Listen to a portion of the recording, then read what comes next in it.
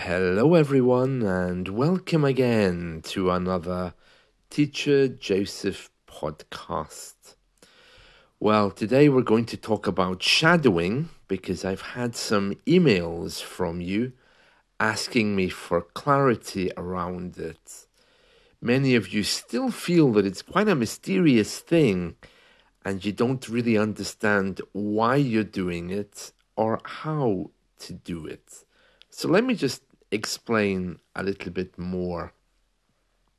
I'm going to take the schwa sound as an example. Now, any of you who've had grammar lessons at any point in your life have been told about this mysterious schwa sound.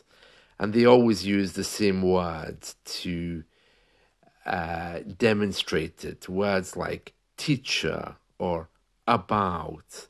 And they tell you that you should just drop your mouth to make this sound.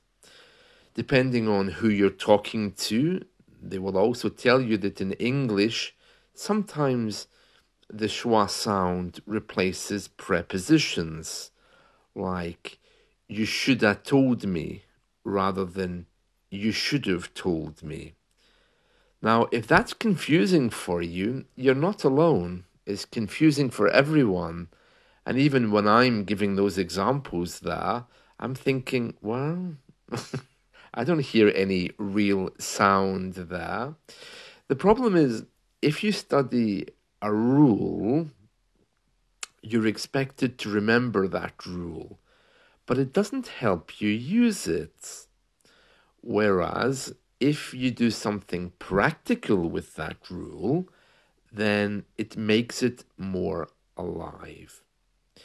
If you look through any pronunciation guide, you're going to see lots and lots of rules. The last one I looked at had something like 20 rules. Oh, remember, if these two vowels are together, you make this sound. Remember, if these vowels are together, then you make that sound. Oh, and after the letter K, it's different. After the letter Q, it's different. And if you put N and G, the consonants together, this is a sound.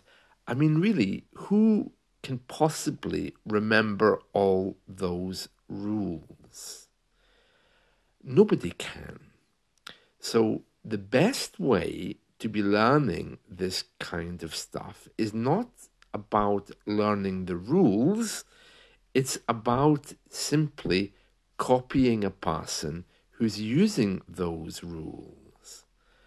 And when you copy a person who uses those rules, if you're really interested, you can go and read about the rules. But otherwise, you wouldn't need to know. So, for example, if you hear a radio presenter speaking on the radio, he's on there every day, so you can trust him to be a good presenter. You like his accent. What would you do? Run away and write to him and ask him what rules he's using? Because the chances are you're not going to get a reply. And even if you did get a reply, the person's probably going to say, sorry, I don't know anything about rules. All I can tell you is this is how I speak. Children can't read or write, so they can't follow rules. They just copy their mother and their father. So they don't learn rules, they learn immediately the demonstration of the rule. And that is what we're talking about. Demonstrating rules rather than learning what they're called.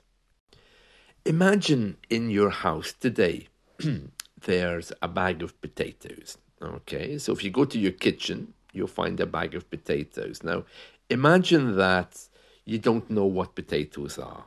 This is the first time you've seen them. So you go to the kitchen, you see this plastic bag, you look inside it, and there are these large lumps of something. They look like stones, but they're maybe a bit softer. Okay? So in order to find out what they are, you email your friend and you say, hey, can you give me the name of these things? And your friend comes back and says, yeah. They're potatoes. Now you're very hungry. There's no other food in the house. So now you know what they're called. Does that help you? Are you still hungry? Of course you are, because you don't know what to do with them. You're looking at them and you think, oh, well, they don't look very tasty exactly. What am I supposed to do with them? So, imagine a second scenario. You have a bag of potatoes in the house. You know what they are, you know how to cook them, but you don't know what they're called in English. Now, which of those two scenarios are demonstrating the most useful thing? Which of those two scenarios would be most useful for you? Of course, it's using the potatoes, because you can cook dinner for a family of 6 people. But if you just want to know the name of them and then you can't work out how to use them, it's of absolutely no help. So, this brings me back to my point. Okay, you can learn as much as you want about the schwa sound and about the rules of English. You can buy as many grammar books as you want. They are helpful because they can introduce you to certain points of English so you know why we say things, but you can't expect them to teach you how to speak. So that's where shadowing comes in. Shadowing is when you forget about the rules, but you simply listen to a native speaker and copy exactly the way he speaks. Now, if you already have a whole list of vocabulary, very quickly you're going to find that that speaker may be pronouncing words differently. And that's how you learn. You copy him. So for 20 minutes a day, don't try to translate anything. Whatever you hear, even if it's just ba ba ba ba ba, try to say it. That, in essence, is shadowing. There's nothing mysterious about it. Many people try to make sense of it by writing about it and, looking for special texts to shadow with. Some people like to read when they're shadowing. These things tend to slow the process down. Shadowing is very simply practicing how to speak. It's not about vocabulary. It's not about grammar. And once you get it right, then you'll realize that you're demonstrating the rules correctly. You hear this thing that's called the schwa. Now, this is a very different thing from trying hard to find a word with the schwa in it and saying it, because there's only 50 sounds in English. So if you imitate a native speaker for 20 minutes, you're copying those sounds literally hundreds of times. It's what kids do. Kids can't read or write, and it's one of the easiest ways to learn. And you might think, oh, but that's not learning. But it is. It's learning how to speak properly. It's learning to connect your mind with your mouth.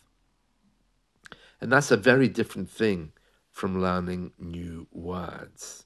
So, my advice to you today is find a YouTube clip or live radio and simply listen to what the person's saying. Don't try to understand anything, just like a child. See it as a game. Try to imitate them talking out loud. It sounds crazy, but it'll introduce you to these rules that you're trying to learn in a different way. And it will also help you to understand more about breathing, intonation, fluency, speed. So that's very, very important. Okay, so that's one email that I've had this week. Actually, 2 emails. 2 of you have been asking me to do shadowing texts, but there's no point of doing that. You see, all you have to do is listen and repeat. That's it. There's no big science behind it. It's a perfectly natural thing. It's a simple thing. So 20 minutes a day. Now, I have had another email today, which is worth mentioning because it's about relationships, okay? And it's from a woman who, well, I don't know where she's from actually, but she's in Europe somewhere. And she's saying that she started to date a young English man. And she's asking for some advice because she can see that there's some communication problem, but she's not clear on what it is. Well, first of all, I would say our politeness and our indirect way of communicating makes it more difficult to date a British person, both male or female. Okay, and the reason for that is because we, first of all, because we're British, we're a little bit arrogant, you know. So we often think, oh, we speak English and you don't. Oh, what a pity. And so we tend to have this kind of tone which suggests that you're somehow at fault or you're somehow weaker or uneducated. That's one thing which is always there. British people always have that when they meet non-natives. They don't see them as equals, at least not in the beginning anyway. The second thing I think you need to remember is because of our politeness, we don't automatically tell you things. For example, if I ask my Spanish friend today, how are you? I'll be there for 5 minutes while he tells me exactly how he is, you know? And then I did this, and then I did that, and then I woke up and blah, and everything. And that's just his way. Okay, I don't want to stereotype and say that's a Spanish thing. I think it's just a human thing. It's what people do. British people, on the other hand, we are trained not to do that. We are trained to give the other person time to talk about himself or herself and then wait to be asked. And you? At the end of the conversation. If you don't say that at the end of the conversation, you're not giving the person permission to speak. Okay, so for example, if you're dating the British guy and he says, how are you? And you say, yeah, I'm fine. You know, I met my mother this week and we had coffee and we had cake and it was absolutely delicious and everything. And really, it was so nice. If you're waiting for him to tell you how his week was, he's not going to tell you until you ask. So you need to say, and you? How was your week? If you don't do that, he's going to think, well, she never asked me, so I don't have permission to say about my week. And if you continue doing that again and again, he's going to begin to think, you're selfish because you're not asking me anything about myself. Whereas if I go into, let's say, a room of Iranians today, the room won't be quiet. They'll all be talking to each other because I've noticed that in many cultures around the world, they talk at each other, not to each other. They both speak at the same time and they're both happy to express how they feel. In British culture, that's not how it works. There has to be a permission given for the other person to speak. It's considered very rude if you're very loud. Okay. Now, of course, it's not always like that. I mean, when British people are drunk or when they're in a very, very relaxed atmosphere with family and close friends, it's a little bit different. But in a dating scenario, when you don't know the person well, you need to be very careful. So the first thing is politeness. Give the person permission to speak. You talk a bit, then you ask them to talk a bit, okay? Because they're not going to do it naturally. If you see them just looking at you, then you know that something isn't right if they're not speaking, because they'll feel they don't have permission to speak. It's about a balance of power. Okay, that's the first thing. The second thing, and this is a bit of a difficulty if you're dating a British person, we really don't care about food. Okay, so if you're going to talk for hours about Mama's food last night and how delicious it was, you'll probably get a response of, yeah, yeah, that's nice, uh-huh, uh-huh. But if you start saying, oh, but you need to taste the food, it really is delicious, and then that interview that some cultures do, you finish eating Mama's food, and then they kind of gather around you. So, what did you think of my mother's cooking? That's very intimidating. We don't actually taste food. I mean, we taste it, but not in the same way as you do, because we have no memories associated with it. If you ask me what my mother cooked, well, I can remember the things she cooked, but I can't remember any particular taste or any memories associated with it. So these are cultural things. Okay. So you need to be a bit sensitive to that, because if you're going to be talking about food day and night, you're going to get a response, a really bland response from the British person, because we really, even though we say we do and we try to make it better by, having these cookery TV shows, it just doesn't work for us. Okay? Another thing, the final thing to tune into is the way in which we say no. Okay? So, for example, if you say, can we go on a holiday, or what do you think about going on holiday to, let's just say, a country, okay? What do you think about going on holiday to Norway, for example? And the British person responds with, that's something to think about. What he's saying there really is, I don't know, but it doesn't sound right. Okay, especially if he's not enthusiastic about it. It's kind of obvious from that response that he's delaying. All right. If you're waiting for a, oh, wonderful, that sounds fantastic response, that's probably not going to happen either, because that's not our way of communicating. But things like, oh, that sounds like a good idea, is a typical British response, very indirect, non-committal.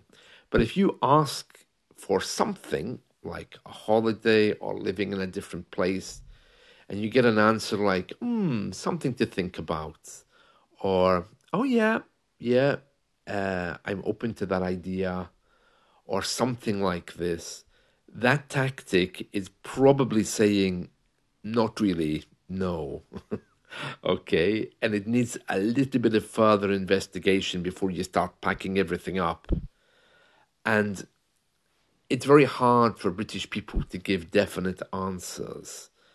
With happy, positive things, you might get a yes.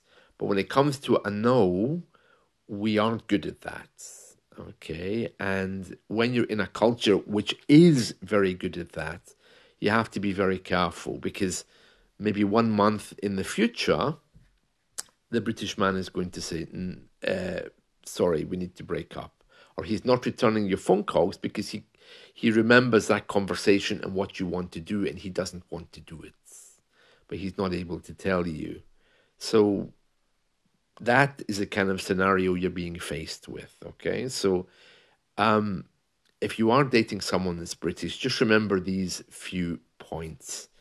Listen is absolutely number one, okay? If you're accustomed just to talking and for the other person to be talking, that doesn't happen with British people, okay? If you get the person maybe after a few beers, they might open up a little bit more, but then the next day they're not going to remember anything they said. So that's not a good idea either. So it's a bit of a minefield. And if you think that's bad, it's actually the same for British people when they date. We often have these difficulties because we never really know what the other person is thinking. When we get older, it's a little bit easier because you can be quite direct with people with more experience and more confidence. You can say things like, "What do you mean that should be okay? Is that a yes or a no? Why are you uncomfortable with it?" But of course, if you do that on a fast date, the person's going to run, you know. I think younger people are better at this than older people are, but British politeness really gets in the way of dating. It's very, very important for British people not to be rude. And that in other cultures can really be interpreted as either arrogance, or it can be seen as a bit of a problem because the other person is not speaking, or they might just think that the British person is shy. But you need to be really careful with that because you could be missing some messages. And that's it. So I hope you found this helpful. Let's talk again soon and take care. Bye.